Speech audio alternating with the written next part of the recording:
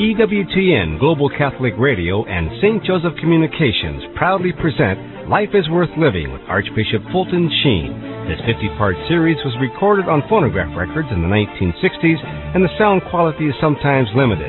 But the Word of God spoken by Archbishop Sheen is timeless.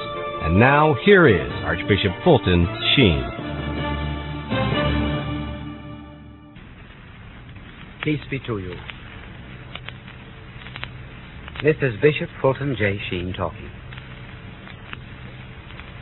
And this will be the beginning of over 24 hours of talking. Women are accused of doing all the talking. This is to prove that men do their share. I remember some years coming back from Europe, and the steward came out on the deck of the ship, and he said, "Are you the Bishop Sheen who gave the mission sermon at St. Patrick's Cathedral 2 years ago?" "Yes." He said, "That was a wonderful sermon. I enjoyed every minute of that hour and a half." I said, "My good man, I never talked an hour and a half in my life." Well, he said, "It seemed that long to me." Now, this will well be over that hour and a half. And we have had alternatives in making these discs. One alternative would be to write out everything that I was going to say to you, and then read it to you. The other alternative would be to study, to meditate, and then to talk out of the fullness of my heart without notes. That is the way that I have chosen to do. Now, this second method has many imperfections about it. There will be faults, there will be mistakes. I will miss a word here and there. And I am absolutely sure that there will come a moment in your life, and in listening to these records, that you had wished that I had read it. You will be somewhat in the position that God must have been in when He made Adam. He looked at Adam and then said, "I could do better than that." And then He made Eve. But we've chosen this method of the open discourse in order that we might commune and have an encounter one with another. And the subject, in general, will be the philosophy of life. Now, where begin? Well, there are two ways of waking up in the morning. One is to say, "Good morning, God," and the other is to say, "Good God, morning." We are going to start with the second. We will start a long way back. And people who wake up that way have an anxiety about life. I suppose their life might be characterized in two ways. First of all, to them it seems rather absurd. And considerable literature is being produced today on the absurdity of life.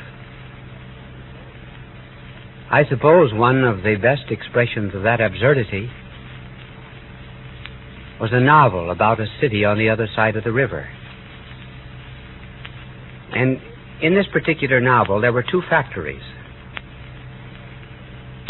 One factory was on one side of the river, and the other factory on the other side. And the factory on one side of the river took great big stones and smashed and grounded them to powder. Then, when the stones were reduced to powder, they shipped the powder to the other side of the river, where there was another factory, that turned them into great big boulders. Then the boulders were sent back to the first factory, and so the routine continued. This was to be a literary expression of the way people today regard life. One finds this absurdity often too expressed in the writings of an existentialist who pictured three people in hell. Each one wanted to talk about himself, his own aches, his own pains, and the others were not interested.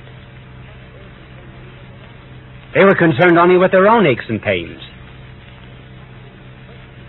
And finally, when the curtain goes down, the last line of the play is, "My neighbor is hell." Now, this is the way some people live. And along with this sense of absurdity, there is also a drift. Many minds are like Old Man River. They just keep floating along. No goal. Just a kind of an arrow without a target. Pilgrims without a shrine. Journeys at sea without any kind of a port. Now, what is the common conclusion of people who wake up and say this? Good God, morning. I think the common characteristic of them all is life has no meaning. It is without purpose, without goal, without destiny. I remember when I first went to Europe to study as a young priest.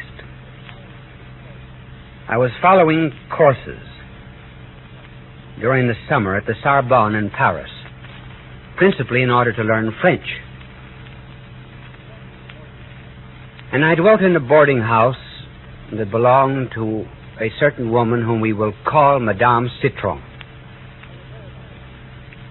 I was there about a week. And she came to me and said something, but it was all French to me.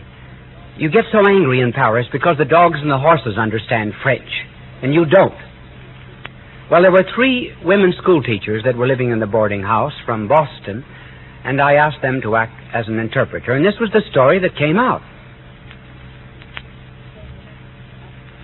She said that after her marriage, her husband had left her. A daughter that was born to them became a moral wreck in the streets of Paris. And then she pulled out of her pocket a small vial of poison. She said, I do not believe in God. Sometimes the thought comes to me that there is a God, and then in case there be one, I curse him. So I've decided, simply because life has no meaning and is absurd, to do away with it. I intend to take this tonight. Can you do anything for me? Well, through the interpreter, I said, I can't if you're going to take that stuff. So I asked her to postpone her suicide for 9 days. I think it's the only case on record of a woman postponing a suicide for 9 days. Well, I never prayed before in my life as I prayed for that woman. And on the 9th day, the good Lord gave her great grace. Some years later, on the way to Lourdes, I stopped off at the city of Docks, where I enjoyed the hospitality of Monsieur, Madame, and Mademoiselle Citron. And I said to the village curé, are the Citrons good Catholics? Oh, he said, it's wonderful when people keep the faith all during their lives. He did not know the story. So it's possible to find one's way out of this absurdity. But now let's come to a question which interests all psychiatrists and interests all of us. What is the difference between a normal and an abnormal person?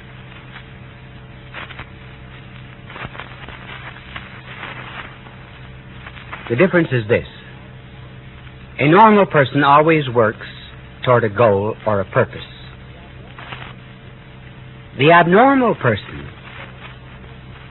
looks for escape mechanisms, excuses, rationalizations in order to avoid discovering the meaning and purpose of life. That is the difference. The normal person sets for himself a target. For example, in this life, a young man might want to be a doctor or a lawyer. But beyond that, there's something else. Suppose you ask, what do you want to do after you become a doctor? Well, I want to marry, and then raise children, and then be happy, and then make money, give money to my children, and then there comes a last, and then. The normal person knows what that and then is. The abnormal person, however, is locked up within the barrel of his own ego. He's like an egg. He's never been hatched. He refuses to submit himself to a certain amount of divine incubation in order to arrive at a different life.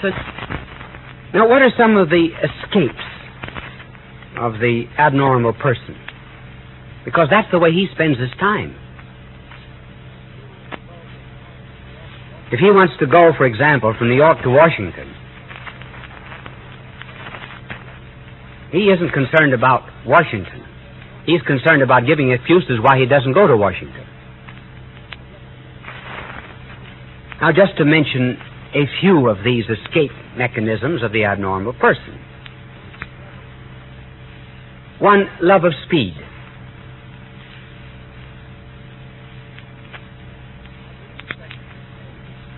I believe that an excessive love of speed, or should I say, a love of excessive speed, is due to a want of a goal or purpose in life. So they do not know where they're going, but they certainly are on their way. And there may even be an unconscious or half-conscious desire to end life, because it is without purpose. Another escape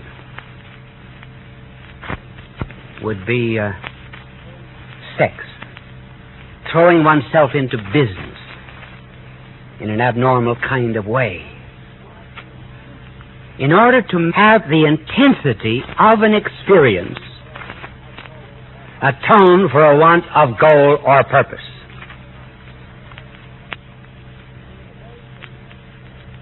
One of the very famous psychiatrists, Dr. Jung, said that after 25 years of experience of dealing with mental patients, I would say that at least 1/3 of my patients had no observable clinical neurosis,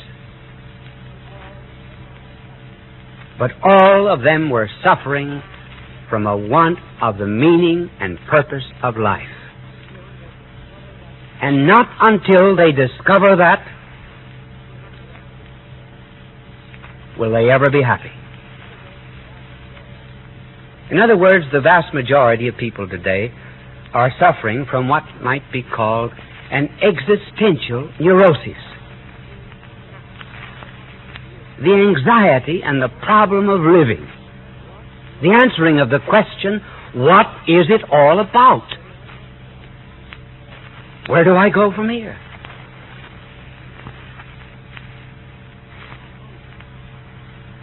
Now, how find it?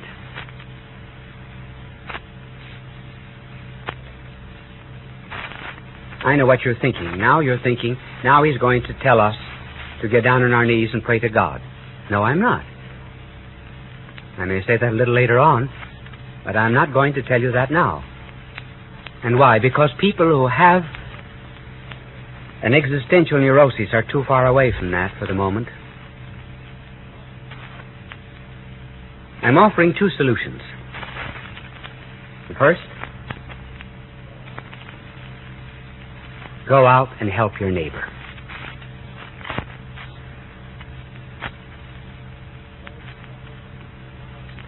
Those who suffer from an anxiety of life do so because they live only for themselves.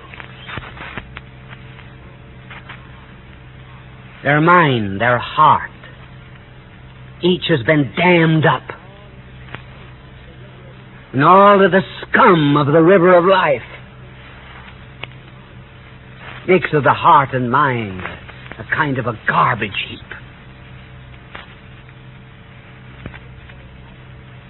And the easiest way out of this is to love people whom you see. If we do not love those whom we see, how can we love God whom we do not see? Visit the sick. Be kind to the poor. Help the healing of lepers. Find your neighbor. And a neighbor is someone in need. Once you do this, you begin to break out of the shell. You discover that your neighbor is not hell, as Sartre says. That your neighbor is part of yourself and is a creature of God. Not very long ago, there was a father brought to me his young son, a very self-wise, conceited, young delinquent who had given up his faith and was bitter with himself and everyone whom he met. The next day, the boy ran away from home. He was away from home for a year. The boy came back as bad as ever, and the father brought him to me and said, "What shall I do with him?" I said, "Send him to school, but not in the United States." So I recommended another school. Now, do not write and ask me what that school was. I recommended a certain school to him, and about a year later, the boy came back to see me. He said, "Would you be willing to give me moral support for an enterprise that I have undertaken in Mexico?" He said, "There's a group of boys in the college where I am who have built a little school, and we have gone all around the neighborhood and brought in the children to teach them catechism. We have also brought in a doctor from the United States once a year and for 1 month to take care of all of the sick people of the neighborhood." And I said, "How did you become interested in this?" Well, he said, "The boys went down there during the summer, and I thought I would go down too." And he recovered his faith and his morals and everything else in his neighbor.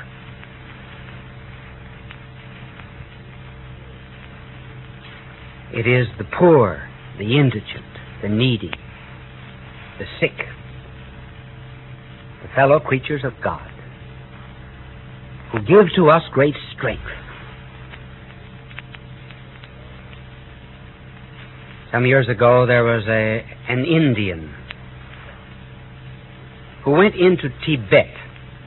He went in to do a little evangelizing of that non-Christian country. And he took with him a Tibetan guide. In the course of the trip, they got very cold, crossing the foothills of the Himalayas. They sat down, exhausted, almost frozen. And this Indian, whose name was Singh, said, I think I hear a man moaning down there in the abyss. And the Tibetan said, well, he said, you're almost dead yourself. You can't help him. And Singh said, yes, I will help him. So he went down, dragged the man out from the abyss the best he could, and carried him to the nearby village, and came back completely revived. Revived by that act of charity. And when he came back, he found his friend, who refused to aid the neighbor, frozen to death. So the first way to escape the anxiety of life is to find your neighbor. The second way is to leave yourself open to experiences and encounters with the divine which will come to you from without. I say leave yourself open. Your eye does not have light. Your ear has no sound or harmony. Food of your stomach comes from without. Your mind has been taught. Your radio pulls in unseen waves from the outside.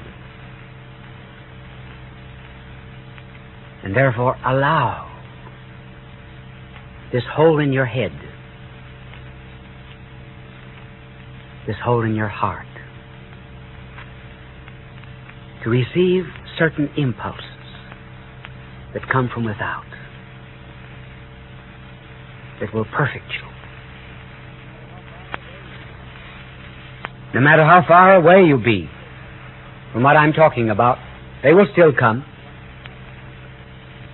I remember once inviting a woman to see me who had just lost her 18-year-old daughter. She was very rebellious, had no faith whatever.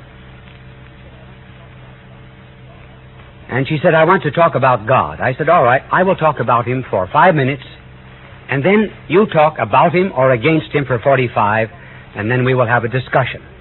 Well, I was talking about 2 minutes, and she interrupted me. She stuck her finger under my nose, and she said, listen, if God is good, why did he take my daughter? I said, in order that you might be here, learning something about the purpose and meaning of life. And that is what she learned. She found it and discovered it. So I am suggesting that you will not just reason yourself into the meaning and purpose of life. You will act yourself into the meaning and purpose of life by breaking the shell of egotism and selfishness, by cleaning the windows of the moral life and allowing the sunshine to come in. You would not be seeking God if you had not already in some way found him. You are a king in exile. You have a kingdom. We will tell you more about it later on. God love you. This has been Life is Worth Living with Archbishop Fulton Sheen. For more information about this series, contact St. Joseph Communications at 1-800-526-2151. Outside the U.S., call 818-331-3549. And please join us again next time for Life is Worth Living with Archbishop Fulton Sheen on EWTN Global Catholic Radio.